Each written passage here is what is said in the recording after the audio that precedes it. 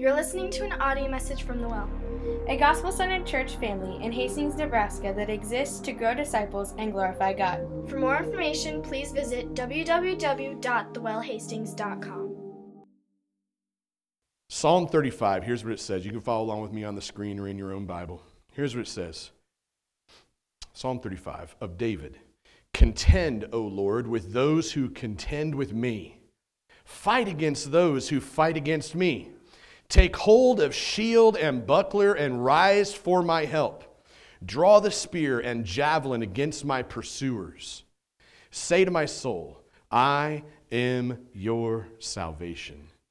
Let them be put to shame and dishonor who seek after my life. Let them be turned back and disappointed who devise evil against me. Let them be like chaff before the wind, with the angel of the Lord driving them away. Let their way be dark and slippery, with the angel of the Lord pursuing them. For without cause they hid their net for me. Without cause they dug a pit for my life. Let destruction come upon him when he does not know it. And let the net that he hid ensnare him. Let him fall into it to his destruction. Then my soul will rejoice in the Lord, exulting in his salvation. All my bones shall say, O Lord, who is like you, delivering the poor from him who is too strong for him, the poor and needy from him who robs him? Malicious witnesses rise up. They ask me of things that I do not know. They repay me evil for good. My soul is bereft. But I, when they were sick, I wore sackcloth. I afflicted myself with fasting. I prayed with head bowed on my chest. I went about as though I grieved for my friend or my brother. As one who laments his mother, I bowed down in mourning. But at my stumbling, they rejoiced and gathered. They gathered together against me. Wretches whom I did not know tore at me without ceasing. Like profane mockers at a feast, they gnash at me with their teeth. How long, O Lord, will you look on? Rescue me from their destruction, my precious life from the lions. I will thank you in the great congregation, in the mighty throng I will praise you. Let not those rejoice over me who are wrongfully my foes, and let not those wink the eye who hate me without cause, for they do not speak peace. But against those who are quiet in the land, they devise words of deceit. They open wide their mouths against me. They say, Aha, aha, our eyes have seen it. You have seen, O Lord. Be not silent. O Lord, be not far from me. Awake and rouse yourself for my vindication, for my cause, my God and my Lord. Vindicate me, O Lord, my God, according to your righteousness, and let them not rejoice over me. Let them not say in their hearts, Aha, our heart's desire. Let them not say, we have swallowed him up. Let them be put to shame and disappointed altogether who rejoice at my calamity. Let them be clothed with shame and dishonor who magnify themselves against me. Let those who delight in my righteousness shout for joy and be glad and say evermore, Great is the Lord who delights in the welfare of his servant. Then my tongue shall tell of your righteousness and of your praise all the day long. This is the word of God for the people of God this morning. Amen. Let me pray. Father, Lord, we ask a blessing over your word. We ask, God, that you would come and prepare our hearts to hear your word preached.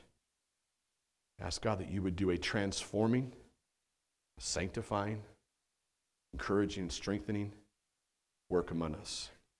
Trust you to do this and then some. And everybody said, Amen. You may be seated.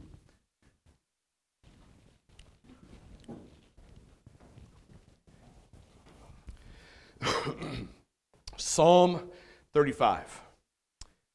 Psalm 35 is typically referred to as what is called an imprecatory psalm. You might be like, what the heck does that mean? Imprecatory. Everybody say it with me. Imprecatory. It'll be on the screen for you in just a moment. Imprecatory. This way you know how to spell it and pronounce it. Everybody say imprecatory. Yeah. it really doesn't matter that you know how to say it, but it'll stick in your mind now. There's roughly about 9 of these psalms throughout the Psalms. There are also psalms that have what they call imprecatory places in them. The word imprecatory simply means to curse. It basically means to curse your enemy. And in this psalm, it's King David. And he is literally cursing his enemies all throughout this psalm. He's cursing them, he's complaining about them, and he's praying to God that God would annihilate his enemies.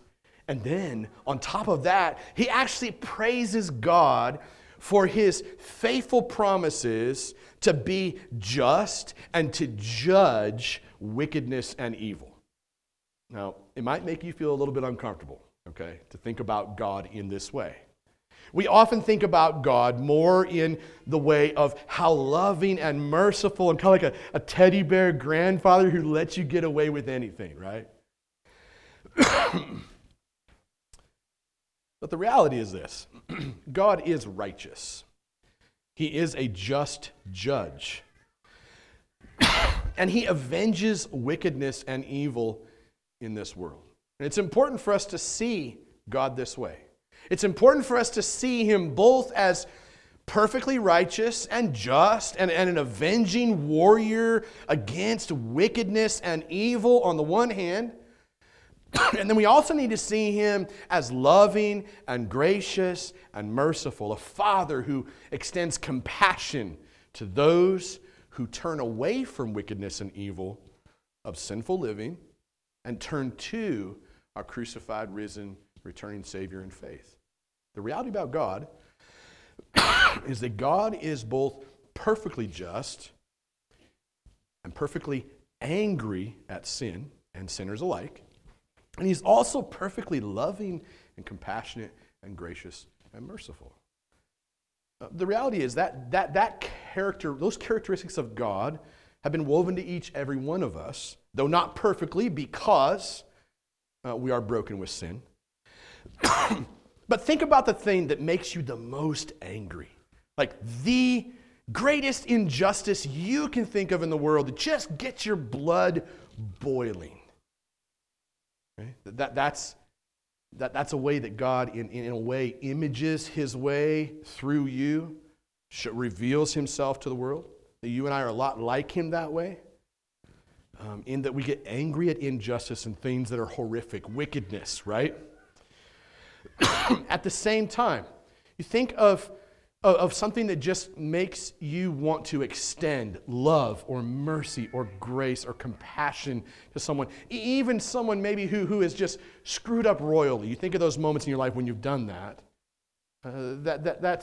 That's an image of God at work in and through you in those moments. God is the same that way, yet different because God is not broken by sin. He is perfectly just and perfectly loving. So overall, I think this psalm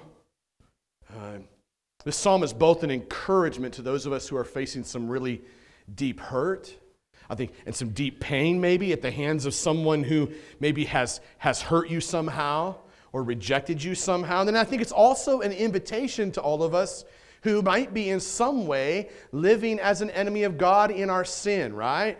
So if you're here and you're carrying some really deep hurt or pain from some kind of abandonment, or maybe some kind of betrayal, or some kind of abuse or rejection at the hands of someone that you once trusted, then this psalm is meant for you. It's meant to help you to be encouraged by the trustworthy promises of God's impending judgment and justice against wickedness and evil. At the same time, this psalm is like an invitation for those of us that maybe have been living like God's enemy. If you've been living like God's enemy, you've been loving what is wicked, loving what is evil, hating what is righteous, hating what is good, not pursuing what is good, but actually pursuing or desiring what God says is wrong, then this psalm is an invitation to you as well to give up your war against God and to seek refuge and shelter and acceptance in the loving kindness and the complete forgiveness of the cross of Jesus Christ. So that's the two-sided invitation, I think, that you see in this psalm. And with all that said, here's the way the psalm breaks down. Let's look at the text together for a little bit. Here's the way it basically breaks down. 3 different sections. First section is all about calling on God to fight for us. That's verses 1 through 10. Second section is all about trusting in God in the courtroom of accusation. So verses 11 through 18.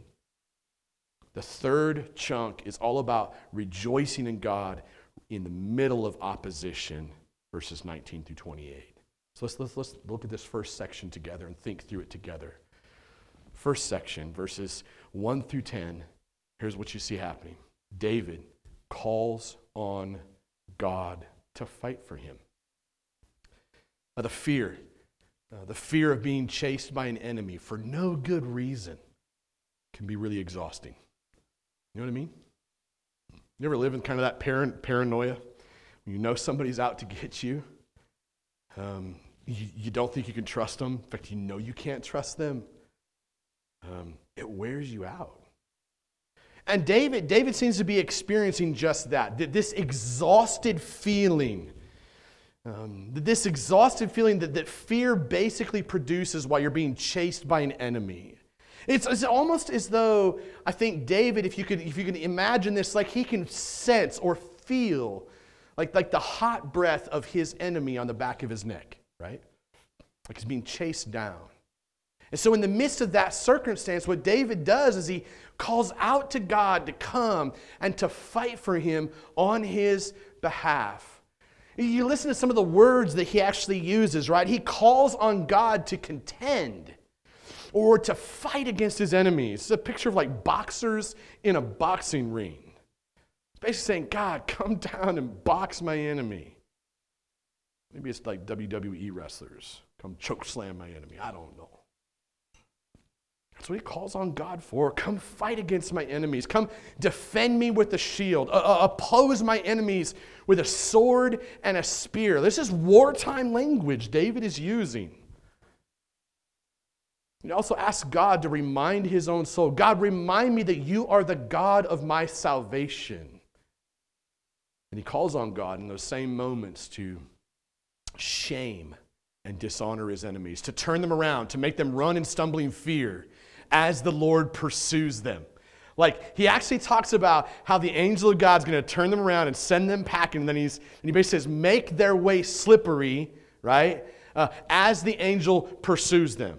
There's the idea, these guys were once pursuing David, and he's warned, he's like, God, would you please come down, turn them around, and chase them away, and as they're running away, make their way slippery so that they fall. He wants them to take off stumbling in fear as the Lord breathes down their neck. See, David's enemies, and he makes a point of this, David's enemies had no good reason to afflict him. You ever been accused of something for no good reason? Here's one that I love, and you'll probably track with me. You ever had somebody just look at you and go, you made me feel this way, but they don't actually give you a rock-solid thing that you did?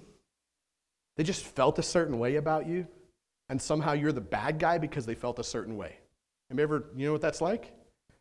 It's crazy. It's like really passive-aggressive manipulative, if you ask me.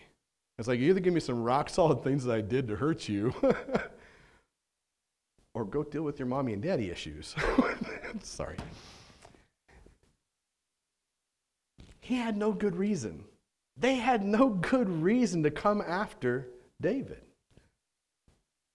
No good reason to afflict him. So what does he do? He calls on the Lord to absolutely destroy them. He says, God, I want you to destroy them. Make them fall into the trap that they set for him. You ever had that feeling that somebody was your enemy? Maybe they once were your friend, but they've been setting a trap for you the whole time? You ever found out later that, in fact, they certainly were setting a trap for you? Is that not, number one, really scary? Number two, really painful? Number three, really infuriating? and really exhausting. Like you're always looking over your shoulder wondering, gosh, they're going to come after me now? And this is where David's at. And he knows his enemy set a trap for him. And he's saying, God, would you please make them fall into that trap? So the mere thought of knowing that God would answer his call for help, this makes David anticipate. If you're looking at verses 9 and 10, he's anticipating the joy that he's going to feel as he worships God for his salvation. It's something that David knows that he's going to feel all the way deep down inside his bones. You ever feel that kind of joy? Like something you've been waiting for a long time to be set free from. And suddenly it happens. And when that happens, you feel this deep down sense of joy that's more than just surface deep. You're like, man, that got me all the way down to my core. This is what David is looking forward to. He knows that God is the one who promises to deliver the poor and the needy and the weak from anyone who tries to oppress or rob them. Nowhere else do you or I see God fighting for us in this way more clearly than at the cross of Jesus Christ. So even when you and I face the pain and the fear and the exhaustion of human enemies breathing down our necks, here's what you and I need to know. You and I need to remember that behind those human attacks are dark spiritual forces of Satan, sin, and death. All of whom have been defeated by the cross, defeated by the empty tomb, one day will be completely vanquished forever in the final judgment. As you and I, if we've trusted in Christ, experience this once and for all finality. You know that idea, that concept of once and for all, it's done, final, complete, eternal victory. That's what happens in the judgment when justice is finally completely served once and for all. And here's the reality. All of us in this room and every human that's ever walked the face of this earth, we all deserve that judgment because we're all not perfect. We all know that, right? We're all not perfect because we're broken with sin. Ultimately, all of us deserve that justice, that judgment at the end. But see, in the cross of Christ, if you have trusted in Jesus, his shed blood, his broken body, that empty tomb, if you have placed your faith and your trust in him and you're saying, I trust you and I want you to be the Lord of my life, I want you to direct my footsteps and I trust you to save me and to forgive me of my sin, to remove the stains of that filthy sin, if that's where you've been, that's where you're at, then all of the justice that you deserved for all of your failures, mistakes, and sins have been placed on Jesus at that cross. He bore the penalty that was due to you and I. So at the end, in the judgment, when Christ comes back, all of that justice is against those who have never turned from their wickedness and their evil. So this is something you and I can trust in now. Well, that kind of leads us to the second point of the text. Second section, David trusts. He trusts in God in the courtroom of accusation, verses 11 through 18. Ever been one of those seasons where somebody that you once thought of as a close friend has set themselves against you, has used their words to harm you, has maybe done that even behind your back? I think one of the most painful things we experience in this life is the betrayal of a close friend or the betrayal of a loved one, especially a betrayal from a close friend or a loved one who never repents, right? Never says, oh yeah, I'm sorry. All right, I had a stupid moment. I'm broken, I'm not perfect, I'm sinful. I'm sorry, right? They never turn from that, and instead of actually turning away from that, they actually get worse. You ever experienced that? How about, have you ever been that person? Okay, you don't have to raise your hand. I think all of us have probably made some pretty grave errors in that way, right? King David, I think, is experiencing this very kind of pain, the pain of betrayal, the ongoing kind of vicious attacks of those who used to be in his inner circle. And David kind of lays it out like he's in a courtroom. I call it the courtroom of accusation. Okay? He talks about questions that they're trying to ask him. And he says that his enemies, that they're calling up malicious witnesses, right? People to testify against him, to lie about him, maybe even a sliver of truth, but shrouded with a whole bunch of lies. They're trying to bombard him with questions in the text, right? In these verses. They're bombarding him with questions. And the best illustration I came across this week in one of the commentaries is that it's almost like a prosecuting attorney. Anybody ever watched those prosecuting attorneys in those shows on TV? They bombard you with questions really, really fast so they can try to trip you up so that when you say something, they can then use that against you. That's what's happening here. These people don't care anything about all the good things he's done for them. All they want to do is afflict him, right? And he says, even though I used to fast for these people, right? I used to afflict myself. I used to pray. I used to mourn for these people when they were in distress. I treated them just like they were a close friend or like they were a close brother. And all they can do now is seek my harm and rejoice when my foot slips, just like a vicious wolf trying to tear King David to pieces in front of everybody publicly. You ever been publicly humiliated by someone? That's what's going on here. Yet David knows that he's not in that courtroom alone. Anybody here ever sat in a courtroom, been cross-examined by an attorney? I can tell you I had one of these experiences. I think I was on the stand for roughly 8 hours total in one day. And there were witnesses. And so for me, this is really real. And there were witnesses, and they lied about me. And eventually, I remember the prosecuting attorney, so to speak, the attorney for the other side, did take like one word from the other side and one word that I had used and put them together and said, well, didn't you admit earlier that you said X, Y, Z? And I was like, wait, what? I said what? And I think that's the picture of what's going on here for David. He's in this courtroom. So it can be a real lonely place. He knows he's not in that courtroom alone. He knows that the Lord is with him, that he sees everything that's happening to him. So what does he do? He asks God, hey, how long is this going to last? How long is this going to last? And he asks that as he expresses his absolute trust in God. He's trusting that God is going to rescue him from the destructive teeth of lions.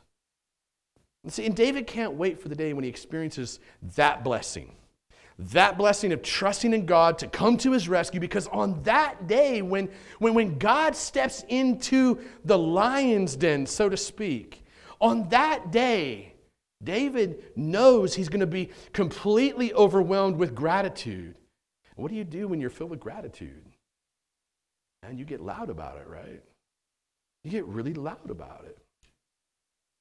I'm convinced that there are a lot of really grumpy old Christians in the church. A lot of grumpy young Christians too. I should say it that way. Okay. There are a lot of grumpy Christians in the church. Why? Because we fail to apply the good news of the gospel to our lives. It's good news. It's good news. I think sometimes what happens for us as believers is we go through these rhythms. We read our Bibles, we pray, we spend time in church, and we serve, and it just becomes a rhythm, like a meaningless tradition, you know? And then I think there's other seasons where we just don't even get into any of it. Like we kind of do the bare minimum to get by and can't figure out why why does my heart feel so cold? Why does my heart feel so dead? And sometimes in those moments, I think we do point to circumstances like this, like David is experiencing. We point to the painful experiences in our lives. I know what this is like because I do this too, right? I can give you a long list of what the last couple of years have been like. I can give you a few months that were great and a lot of months that were just terrible. So I've walked these patterns too. And what I keep finding over and over and over again is it's not that I just need to read my Bible more, although it'd be good to read my Bible more. Not just I need to hang out with more Christians more and so on and so forth. The disciplines are great, don't hear me wrong. But what's lacking oftentimes, I find, is the good news of the gospel. It's being reminded. It's being reminded that God has spoken. God has acted. He has stepped into the lion's den on our behalf.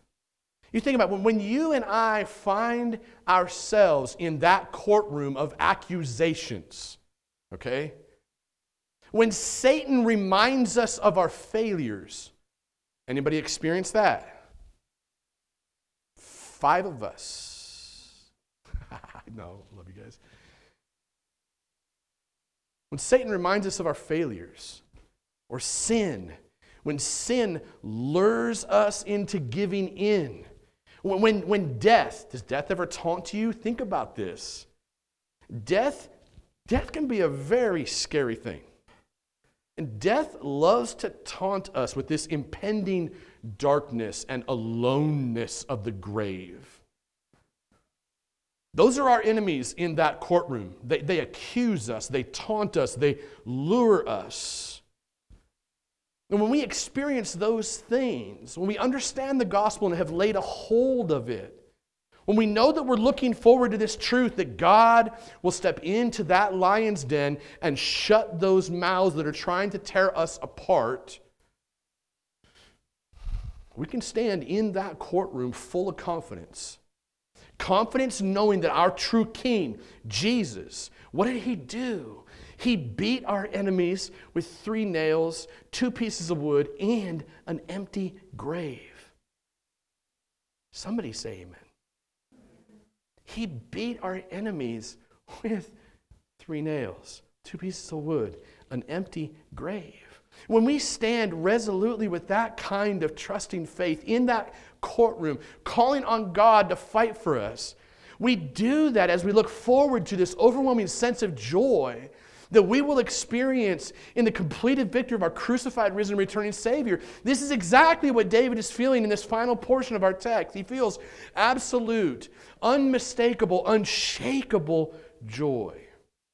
How many of you walked in today feeling like your joy has been shaken? Like you just don't have joy. Your strength has been zapped.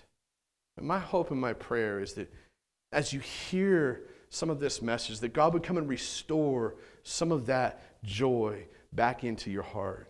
That he would strengthen you, that he would encourage you. Because David, in this final portion, man, he rejoices in God right in the midst of the heaviness. Right in the midst of some of the heaviest circumstances of his life. All of his friends are talking trash. All of his friends have set traps. All of his friends are opposed. All of his friends have called up other witnesses and they're lying about him. Not only that, but his enemies seem to be so deceived. That's crazy because that's oftentimes what happens. His enemies are so deceived that they're enticed by their own desire to see David destroyed. So enticed by that they actually work themselves into kind of a frenzied state of opposition, right? Like they're rejoicing at the prospect of David's downfall. You got to remember, David's a king.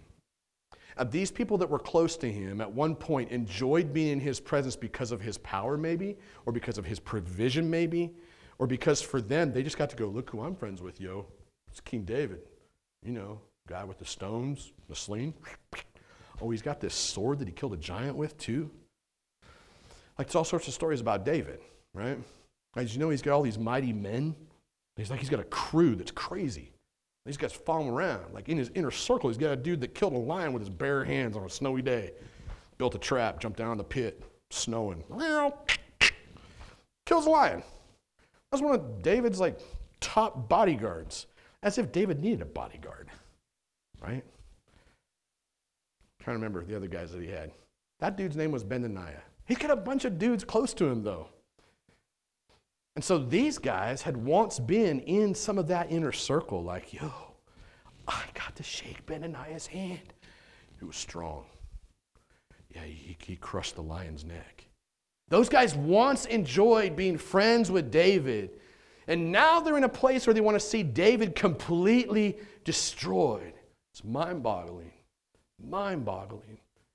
They're rejoicing at the prospect of David's downfall, so much so that what are they doing? The text says that they're winking at each other, right? They're winking at each other. So they're kind of like making these little snide comments and snide remarks and things like that. You ever have somebody do that to you? You ever do that to somebody? And we love to cover up our anger with passive-aggressive comments. You know what I mean? Because if we can keep a smile on while saying it, you never really know which side of the fence you're actually on. That's what they're doing. They're winking at each other. They're calling out to each other with wicked anticipation, like they're anticipating David's downfall. They're on the edge of their seats. You know how we all love to like watch stupid shows or YouTube videos where somebody gets hurt? What was it? America's Funniest Home Videos, right? Like, what is up with the trampolines, yo, right? Like, hello. We all know for eons, people have been playing trampoline videos where kids get on, they jump on, you know they're going to bounce off the trampoline and land on their head somewhere, right? We enjoy that. I don't think it's wrong to enjoy those videos, just so you know. Just want to clarify. But when stuff's melting down, right?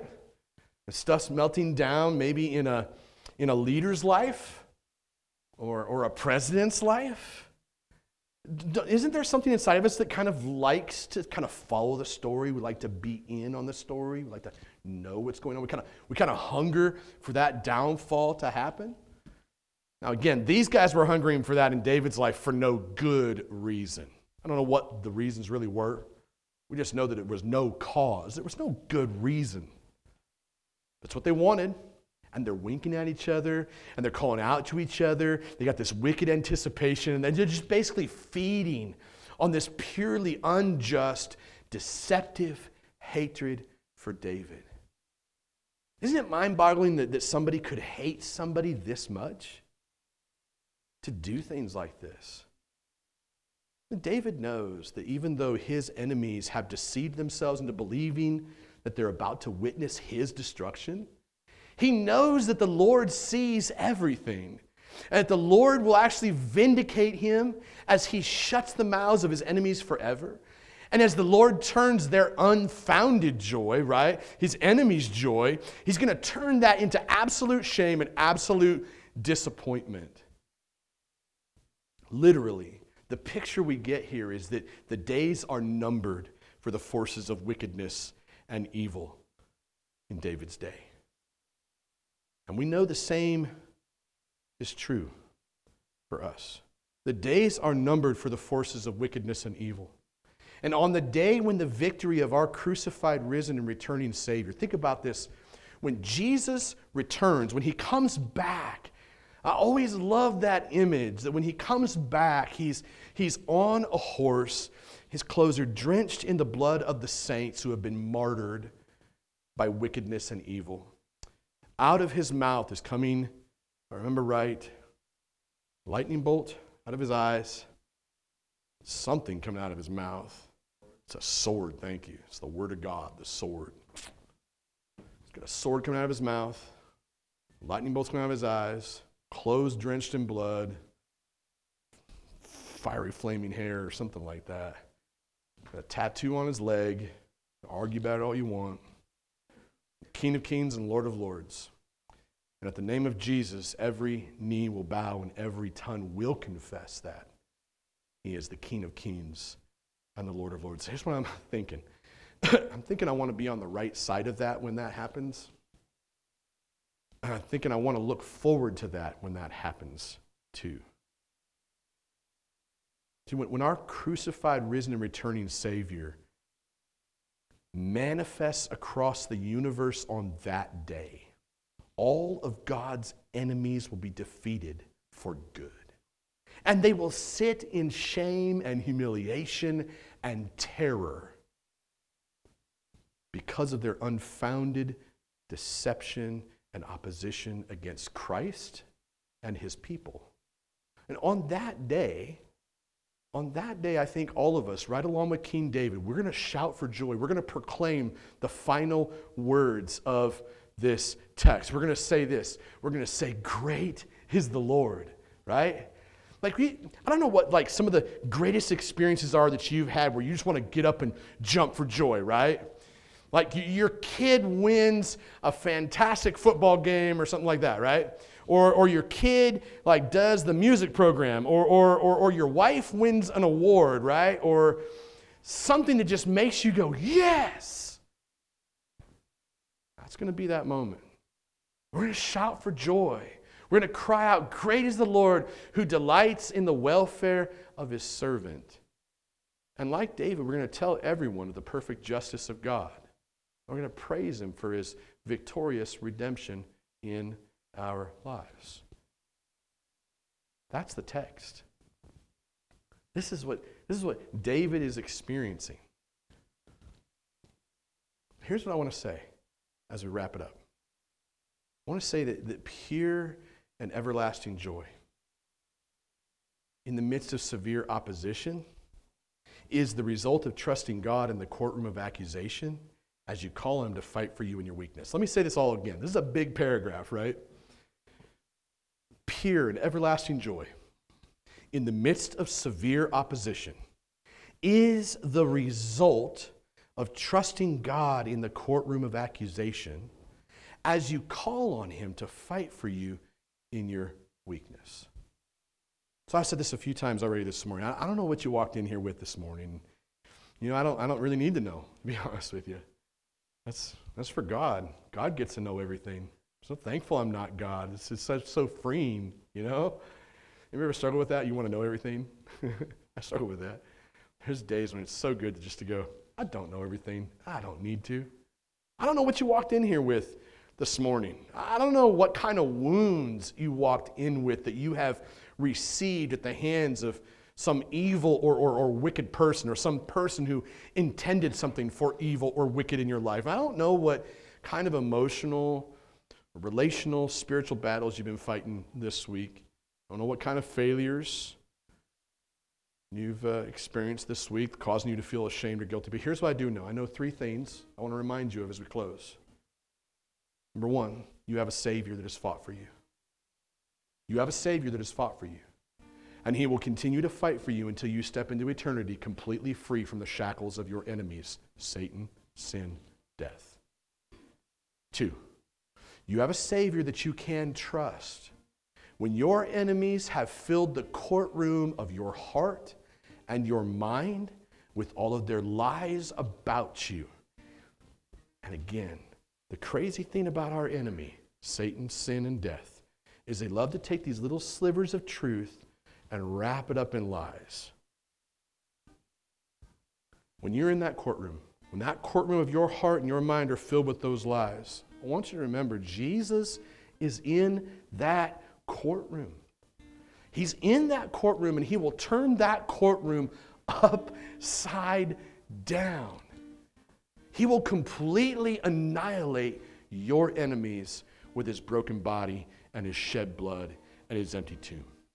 Finally, number three, you have a Savior who was filled with overflowing joy.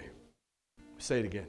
You have a Savior who was filled with overflowing joy as he hopped on that cross in your place.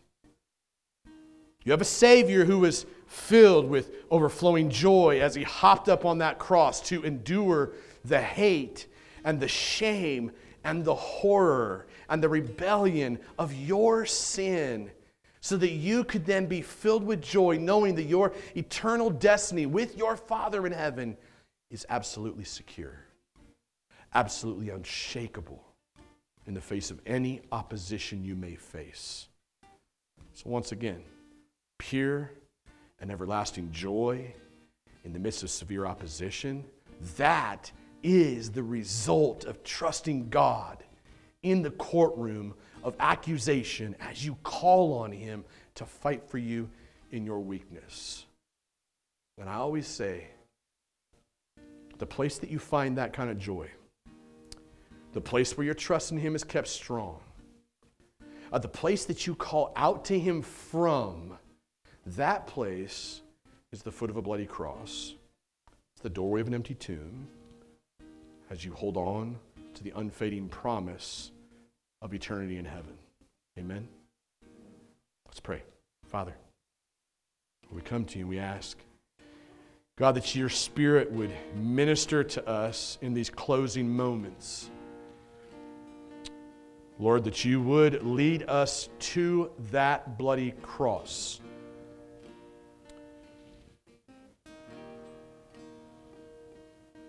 Lord, that you would give us assurance and encouragement and strength.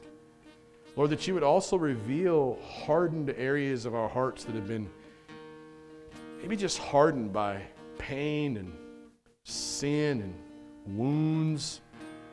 Lord, that you would come and soften those places, speak into them, heal them, and at the same time, Father, that you would call us to repentance from ways that we have sinned in just outright rebellion against you, as well as in response to the sin done against us, God. Pray that you lead us there. We trust that you will do just that in these closing moments. God, we love you. In Jesus' name, amen. You're listening to an audio message from The Well, a gospel-centered church family in Hastings, Nebraska that exists to grow disciples and glorify God. For more information, please visit www.thewellhastings.com.